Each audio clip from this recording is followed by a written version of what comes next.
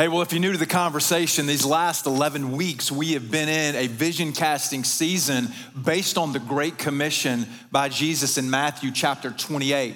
Jesus told his disciples on that mountain right there that you see in the background, he says, you go and you make disciples of all nations, which was wildly countercultural in that moment because all nations meant people that weren't like them, people that they actually hated. And Jesus said, you go and make disciples of all nations, teaching them to obey everything I've commanded you, and I will be with you always to the end of the age.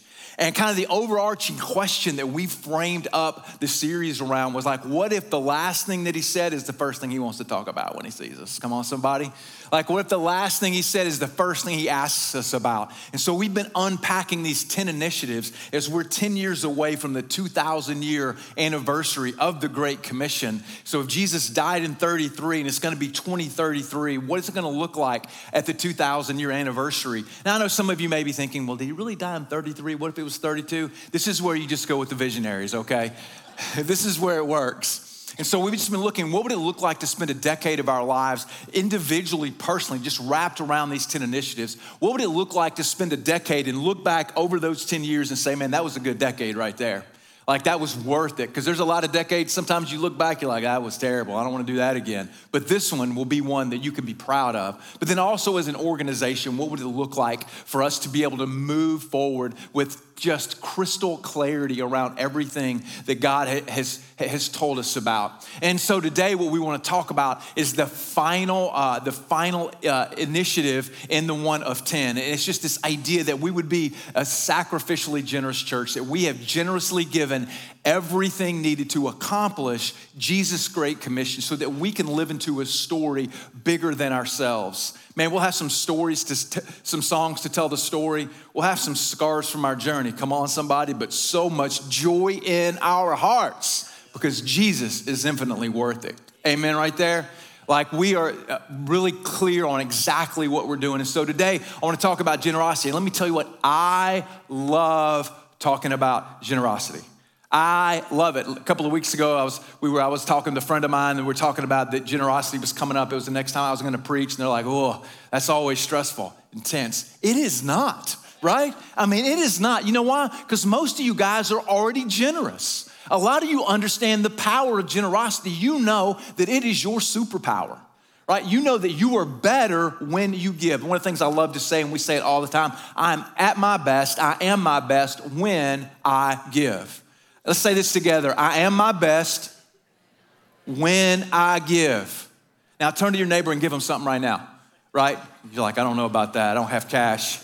Give him a kiss. No, just kidding. That'd be terrible. That'd be weird, right? And so we just know that we're better when we give. Listen, you like to be around people who are generous. They're just better people. It is your superpower. Listen, people who are generous have less stress and more freedom. They have less anxiety and more peace. They have less pressure and more joy. That is what generosity does for us. We are a generous people. Man, I'm at my best when I give. The reason why people are generous is because we understand that the church is the hope of the world. Amen? Like hopefully you were here last week and heard Joe. If you didn't, you should go back and listen to it. Fantastic sermon on the church and just the power of the church, that the church is the hope of the world. Man, it is not a charity. It's not a 501c3. It is not a Christian school. As great as all those things are, Jesus has given us his bride, the church. And when we give and are generous to the church, lives change. Man, people get baptized. Marriages get restored. Addicts get freed. People find purpose and they store up treasure in heaven. Right? This is what it means to be a generous person, to be the kind of person that God looks at and says, well done. And it seems like the world is leveraged for generous people.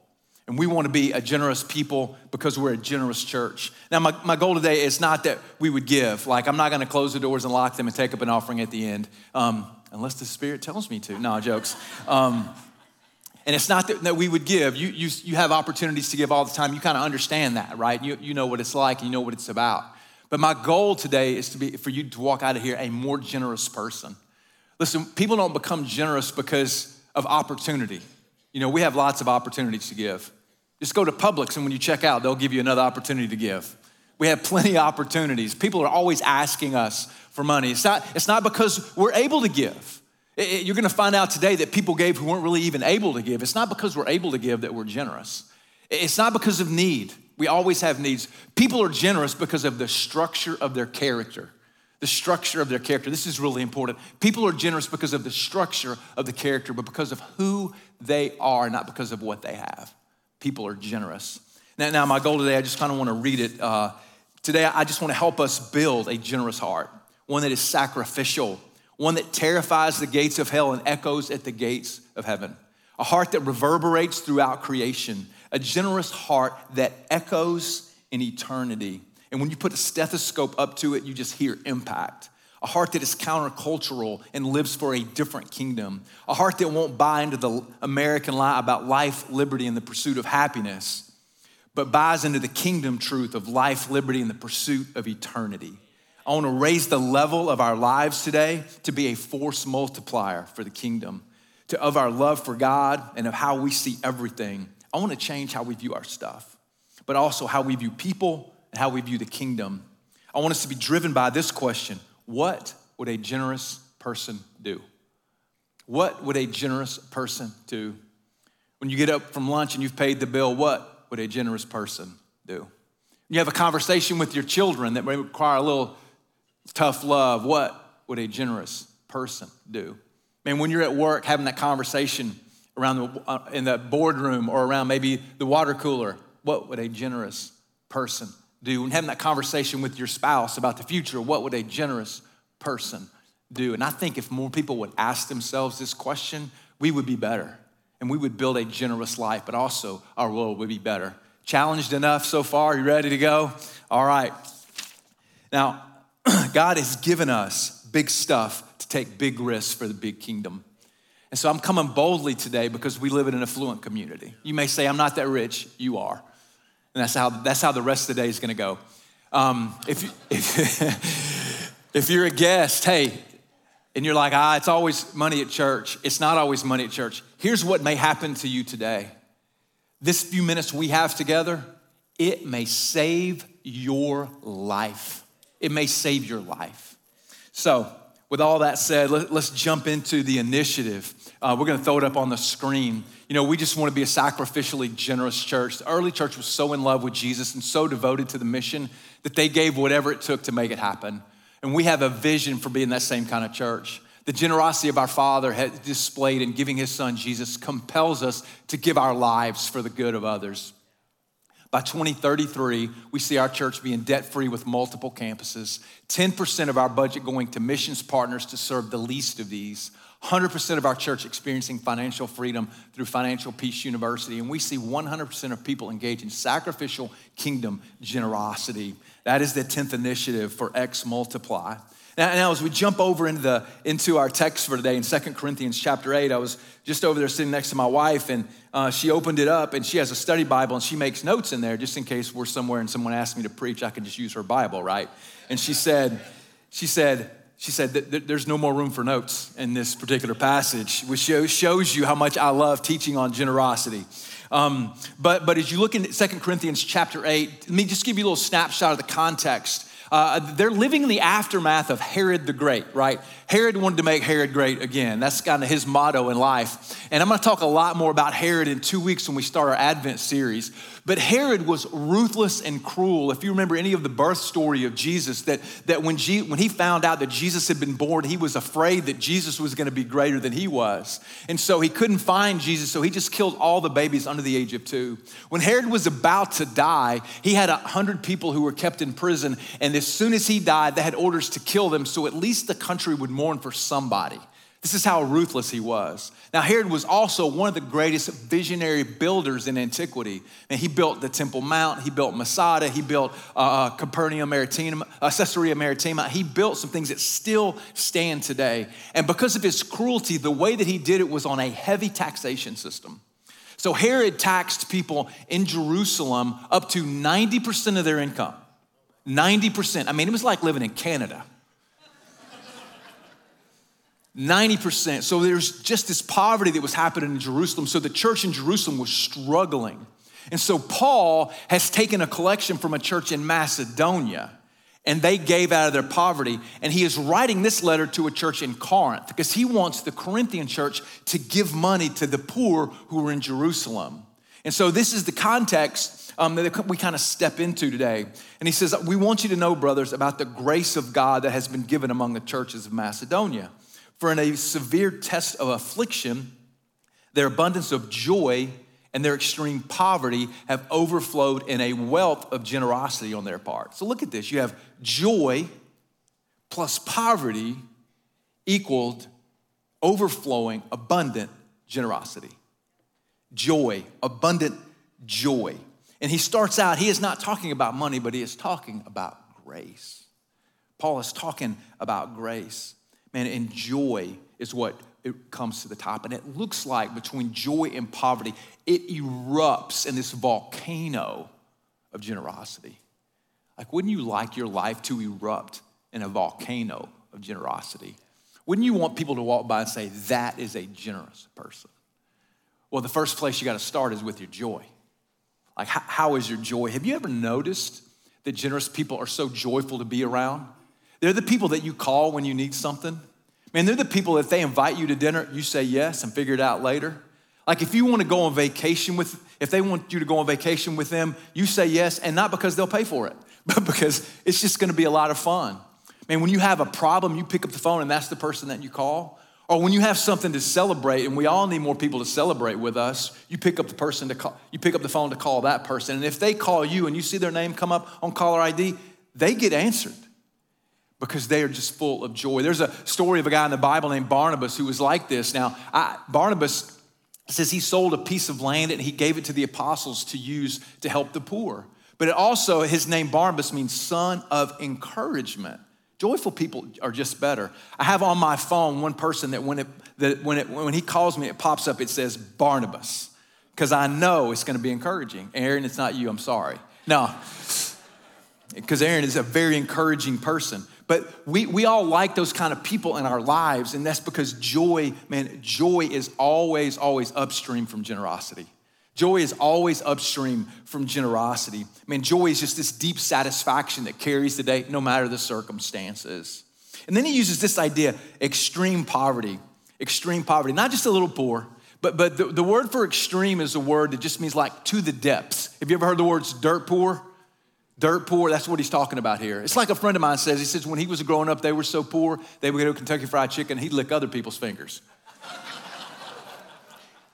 Man, this is the level of poverty that they were experiencing, yet it overflowed into what? Generosity. They gave. Like, why extreme poverty? I have to think it's because for people who live in extreme poverty, they know what it's like to be hungry. They know what it's like to be thirsty. They know what it's like to worry about a roof over your head, clothes on your back. They know what it's like to worry about feeding your family. They have empathy. As Pastor Mike talked about a few weeks ago, that empathy is just when you see someone in a hole and you climb down in there with them.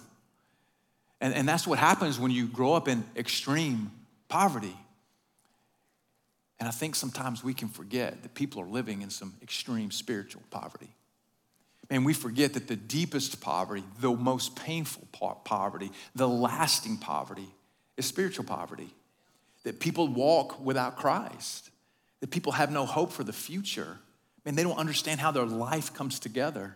And they walk in confusion and chaos. The Bible says that people walk in darkness, but when Jesus was born, they'd seen a great light. And we just always need to be a people that remember that. Amen, somebody? Like we need to always be a people that remembers that no matter what someone looks like on the outside, inside, they may be facing a serious battle. And we need to let that overflow in our hearts into generosity. Ask yourself this question. Would people use the word joy to describe you?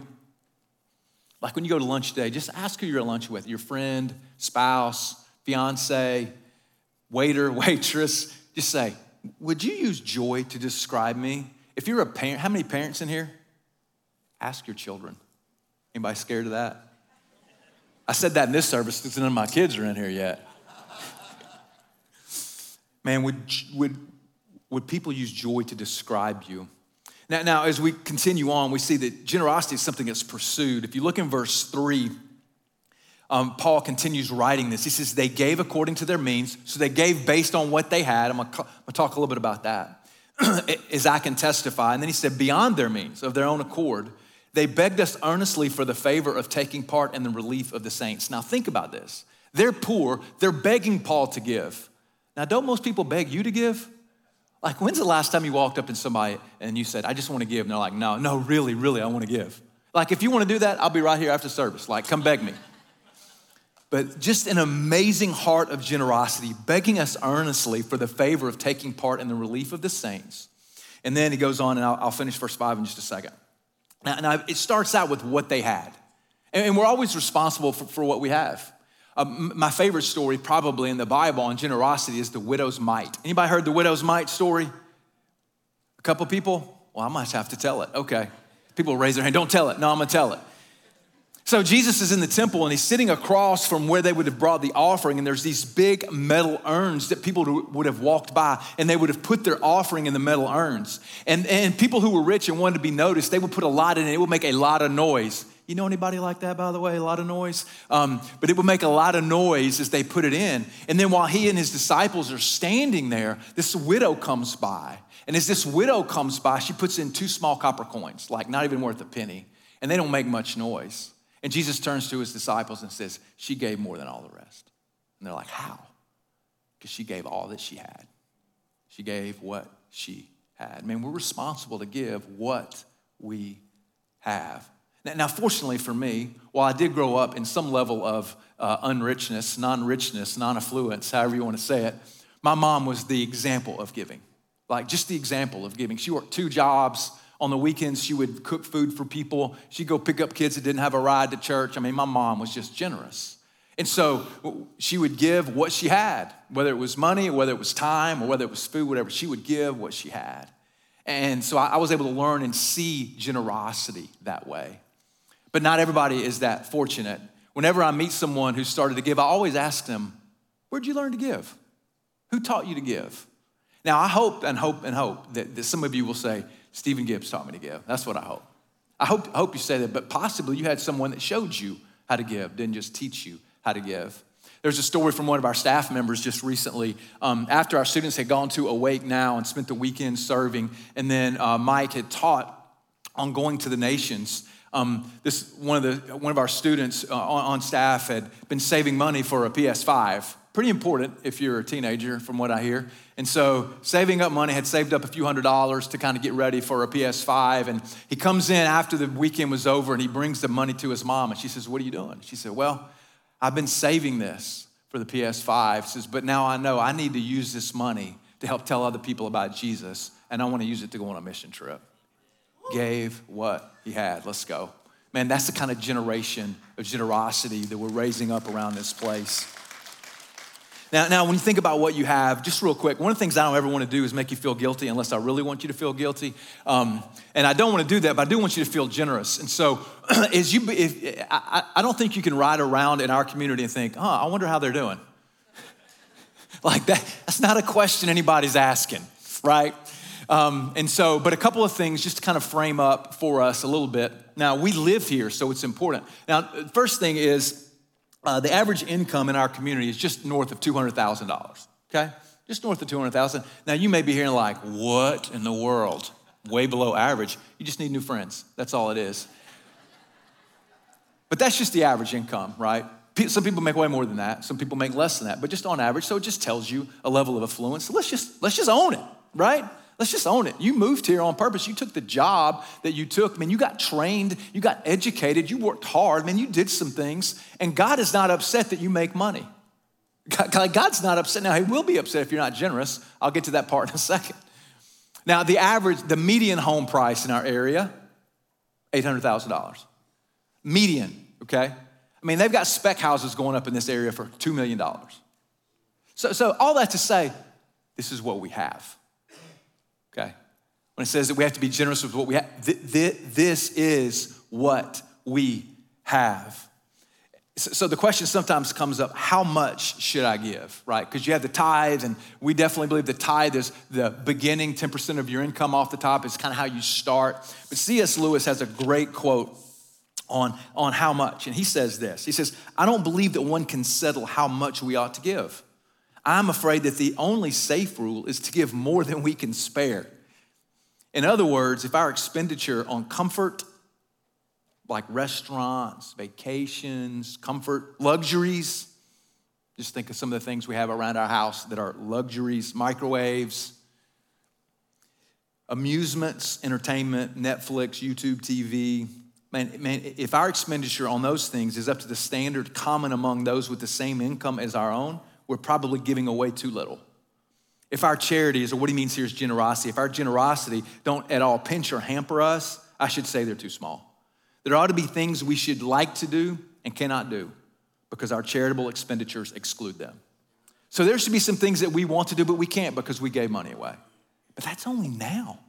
Imagine what we get to do in eternity. And so if you're wondering about being generous, is it hampering you at all? Has it stopped you from doing some things? Now I understand that for different people, different things that you would not do would be different. Does that make sense?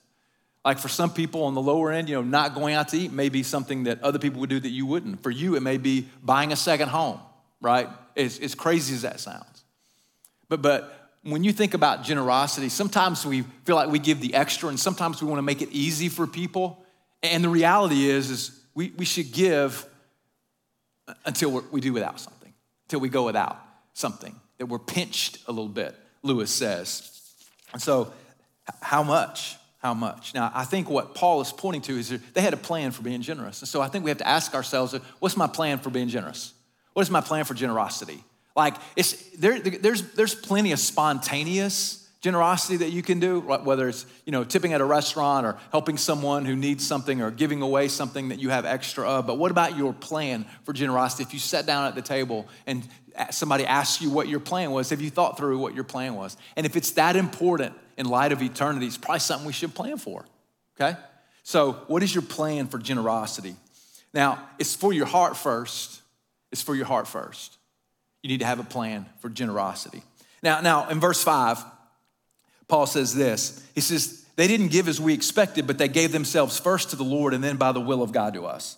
So he just starts out this idea. It doesn't say they gave money, right? They gave their what? Gave their lives to God first. That they pursued God first. They prayed, they worshiped, they talked with God in community. They went to group, right? They gave themselves to God first and then to us. Then they gave away their money. Because if you want to start by giving your money, that actually is probably going to lead to death. Because if you start by giving God money, you're probably going to expect something back from him. And so you have to be careful that he gets your life first. And so one of the things that we try to do to model generosity as a church is there are times we will engage partners where none of the dollars come through our church. Let me just give you an example of that. Compassion International. How many people have sponsored a kid through Compassion International? At least one. Like a lot of people. They exist to release children from poverty in Jesus' name. And so we have sponsored over 2,000 kids through our church over the years. And so if you just do some rough math on that, conservative estimates, that's, probably around $6 million on the low end. Could be a little bit higher depending on how long kids stayed in the program and all that. So $6 million out, gone, right? That we didn't ask for, that we encourage people. Why? Because God wants a generous heart. He doesn't want our money. He wants a generous heart. Now, giving clearly follows a generous heart, but it's the structure of our character. Jesus taught a lot about money, and one of the reasons why is because he knows that giving is at the heart of everything that we do. And Jesus just relentlessly pushes us in areas that we always want to hold on to. Now, in verse 8, Paul kind of gives a Jesus juke here, and he says this. He says, I don't say this as a command, but I want to prove by the earnestness of others that your love is genuine. So he is equating their love for other people that we all know is the great commandment, right? Love God, love people. He's equating their love with what they give in verse 8. And then he says this, for you know the grace of our Lord Jesus, that though he was rich, for your sake he became poor, so that you by his poverty might become rich. One thing to know about X Multiply, the driving factor behind it is the incomparable worth of Jesus himself. The driving force behind X Multiply, the incomparable, unmatchable worth of Jesus himself. Man, Jesus always gave. He always gave. He never took. Let me just read this. At no point did Jesus ever take. He always gave. He gave his compassion to the city of Jerusalem that wanted to kill him. He gave his attention to a woman that everybody ignored. He gave his touch to a leper that no one would look at. He gave his reputation to a woman that no one would choose. He gave a place to people who were left out. He gave hope to people who had given up. He gave proof to people who had doubted. He gave truth to those who wouldn't embrace it. And he gave forgiveness to people who didn't deserve it. Jesus always gave. Jesus never took. Jesus always gave. And he lets us win by giving. Like Jesus gives us this ability to give so that we can experience life that's truly life. It says in verse 7, as you go back up in the text, it says, as you excel in everything. Now, when you see the word excel, you should say win. As you win in everything, and then he goes on and lists things in faith and speech and knowledge, earnestness, and in our love for you. See that you excel. See that you win in this act of grace also. So he calls giving an act of grace. So we should think of bank account not as a bank account, but as a grace account. So because for every dollar that we give, we're giving away grace to somebody. Anybody like grace? Come on, right? Man, we all want grace. And he says, you're giving away grace every time. Now listen, excel. I love that he put this word in here, especially for our context, because we like to win. Anybody in here like to lose? Exactly, right? We like to win. We love doing like small thing, but I like to win. I try not to show it. Sometimes I just keep my mouth shut. But so one of my neighbors, she was pregnant and they were about to have a baby. This was a couple of weeks ago, and they started taking bets on when the baby was gonna be born. Always dangerous, always dangerous. And so most people who wanted to be her friend said, you're gonna give birth before your due date. And because I don't really care what they think about me, I tell the truth. No, and so I told them the day after your due date. And so Thursday, the day after the due date, guess what happens? The baby is born. Stephen wins. But to take it a step further, they come home from the hospital. So I walk out on my front porch and I throw up the victory sign, not because they brought home a baby, but because I won. Listen, we like to win and we like to come out on top. We want to be part of winning organizations. And we want to win at life. We want to win at the things that we do. And Paul says you have to excel, you have to win at this grace of giving. Listen, I really think you are uniquely positioned where you are to leave a mark. And I think we, as a church, are uniquely positioned to leave a mark. We may not write the theological workbooks of the future. We may not do a lot of things, but there is one thing we can excel at, the act of grace called generosity. Like God can build in you a heart of generosity that you'll be so proud of, that when you get to the end of your days, you will look back and say, I left it all on the field. And you know what a generous person says at the end? Wish I could have given more. That's what they say. And you can be that kind of person.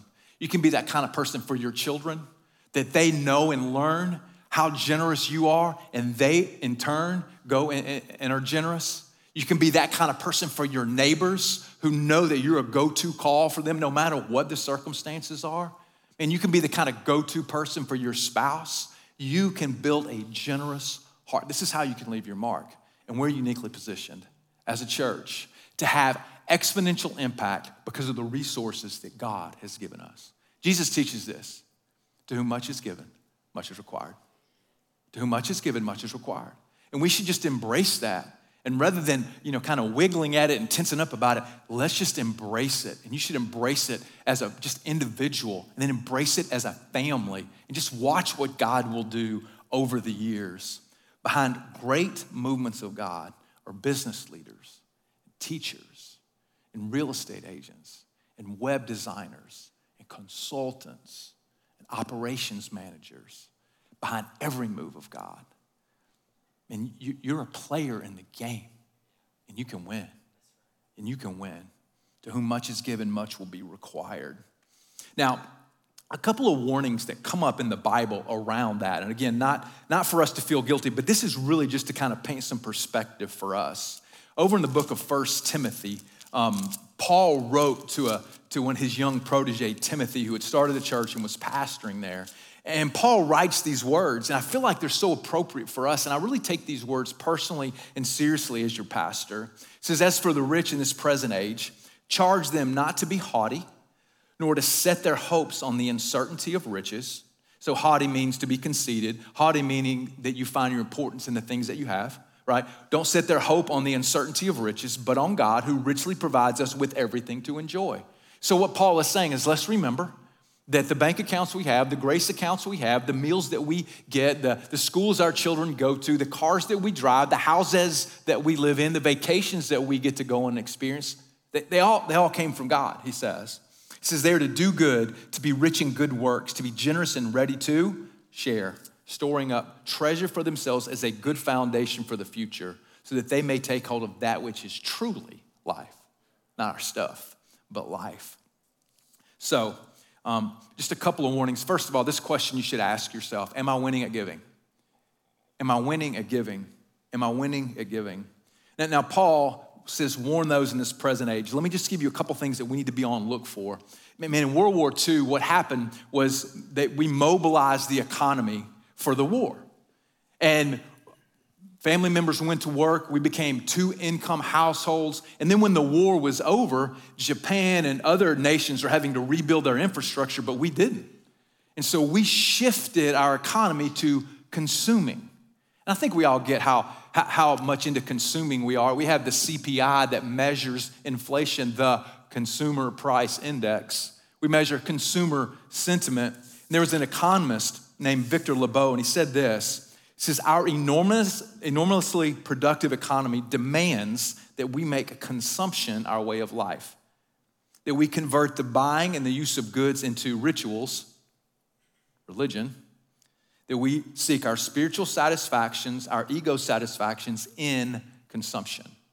So this is what's bombarding us every day. Anybody feel that? Anybody get that? Everywhere, it's consumption, consumption, consumption, consumption. What you can buy, what you can use. And so our economy is completely built on this game of consuming and burning things up. But it's not working. Just last week, a CNN poll came out. The stock market had been up for a while. Inflation had come down. Unemployment was low. Yet 72% of people in the United States said that things are going badly. And here's what the journalist wrote. She said, it's almost as if human flourishing requires more than material prosperity. Duh. In the absence of something like true religion, it's unclear what there is besides accumulation. So just in that, like, are you an accumulator or not? Just think about it for a second. Again, not to feel guilty. I said I wasn't going to do that. Sometimes we play the wrong game. Let me give this illustration. Imagine that you're a lineman for the University of Georgia. Go Dogs right there, anybody? No, okay, fine. So they've signed 5 linemen for the 2024 season. They average 6'6", 328 pounds. Large humans is what we would say. Now they've trained their whole lives to be offensive linemen, their whole lives. Everything is about that. And their heroes are offensive linemen, their coaches, their diet, their workout regimen. All of that has been geared toward this moment where they can get to go to a major college and play as an offensive lineman. Everything, their diet, their workouts, everything. But imagine for a minute, all of a sudden they realize my purpose is different. I shouldn't be an offensive lineman. I should be a triathlete. Like everything, now they've got to change everything. Can you imagine a 328-pound person getting on a bicycle? That would be painful. And so they have to now go through a different diet with different coaches and different heroes and different ways of thinking and different training. Everything has to change. And in reality, most of us have been trained in being an offensive lineman, just consuming. And we need to retrain ourselves into being a triathlete for the kingdom economy, And so we need to change how we think. Listen, when we spend years practicing the world story, we're gonna lose the ability to see anything else. And you gotta fight for it. Let me just read this little story. This one's really gonna depress everybody, but anybody had to read 1984, George Orwell, when you were in high school? A lot of people. Okay, so this is a quote from Orwell. He said this, he says, I thought of a rather cruel trick I wanted to play on a wasp. He was sucking jam on my plate and I cut him in half. He paid no attention. He just went on with his meal while a tiny stream of jam trickled out of his separate esophagus. Only when he tried to fly away did he grasp the dreadful thing that had happened to him. It's the same with modern man. The thing that has been cut away is his soul. Through consumerism, that's what Orwell says. Jesus calls people, he tells a story, and at the end of it, he talks about someone who just had so much grain they had to build bigger barns in Luke chapter 12. Jesus called him a fool because tonight your soul will be required of you. And so we just have to be careful. Man, we have to be careful and we save our soul just by reminding ourselves there is more to my life than this life. That I actually can store up treasure in heaven. That I can construct a generous heart that God will be pleased with and that I will be pleased with as well. That God has given us opportunity not to hold back on us, but to teach us how to give. And we get to announce another kingdom. We get to announce another kingdom. In Habakkuk chapter 2, it's a small verse over in the Old Testament. I read from Habakkuk a couple of weeks ago, and I made this statement that I think it was the first time I'd ever read from this part of the Bible in 23 years of preaching. And so I thought I'd better double down on it and read it again. But Habakkuk chapter 2 says this. It says, write the vision, make it plain on tablets so that he may run who reads it. So this is a leadership principle that when you have a clear vision, you know what you're running after. Man, and we have done everything we can to make X multiply clear. Amen. Man, we have preached 10 sermons. We have a vision workbook, and we have written the vision out in a letter form, and we have made 10 videos, and then that epic video of me on the rooftop. Man, we have a website where all this stuff's gonna live. We have a dashboard we're gonna build out for the future so that we can run after this together.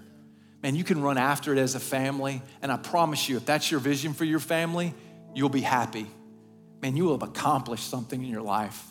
Man, if it's our vision as a church, man, we're gonna get to the end of this, and we're gonna have, as we said, scars from the journey, but so much joy in our hearts because of all that God did, because of all the lives that were changed, because of all the baptisms that happened. And it's just a leadership principle, and we just wanted to make it really plain. Man, we can be a sending agency, but you have to become the most generous version of you to make it happen. And I have got to be the most generous version of me to make it happen. Man, we have to not look out for our own interests, but sometimes we have to go without.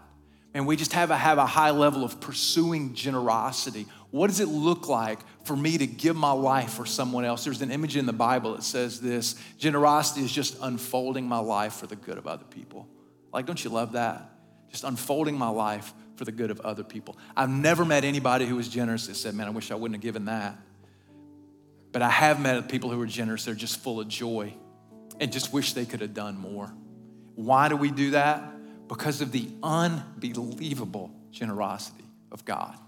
The unbelievable generosity of God. At every turn in the Bible, God is giving. At every turn, he's giving us something good. And Jesus, he's the Alpha and the Omega. He is the beginning and the end. He is the first and the last. Hey, if you don't know him, let me just tell you about him. He is where everything comes together. All your restlessness and all your mistakes, all your regrets and guilt and shame, in Christ, they find forgiveness and they find a purpose. Why? Because he was generous and he laid his life down. Jesus was a giver, and we want to be the same kind of people because we are Jesus people and we're a Jesus church. Thanks. Let's pray together.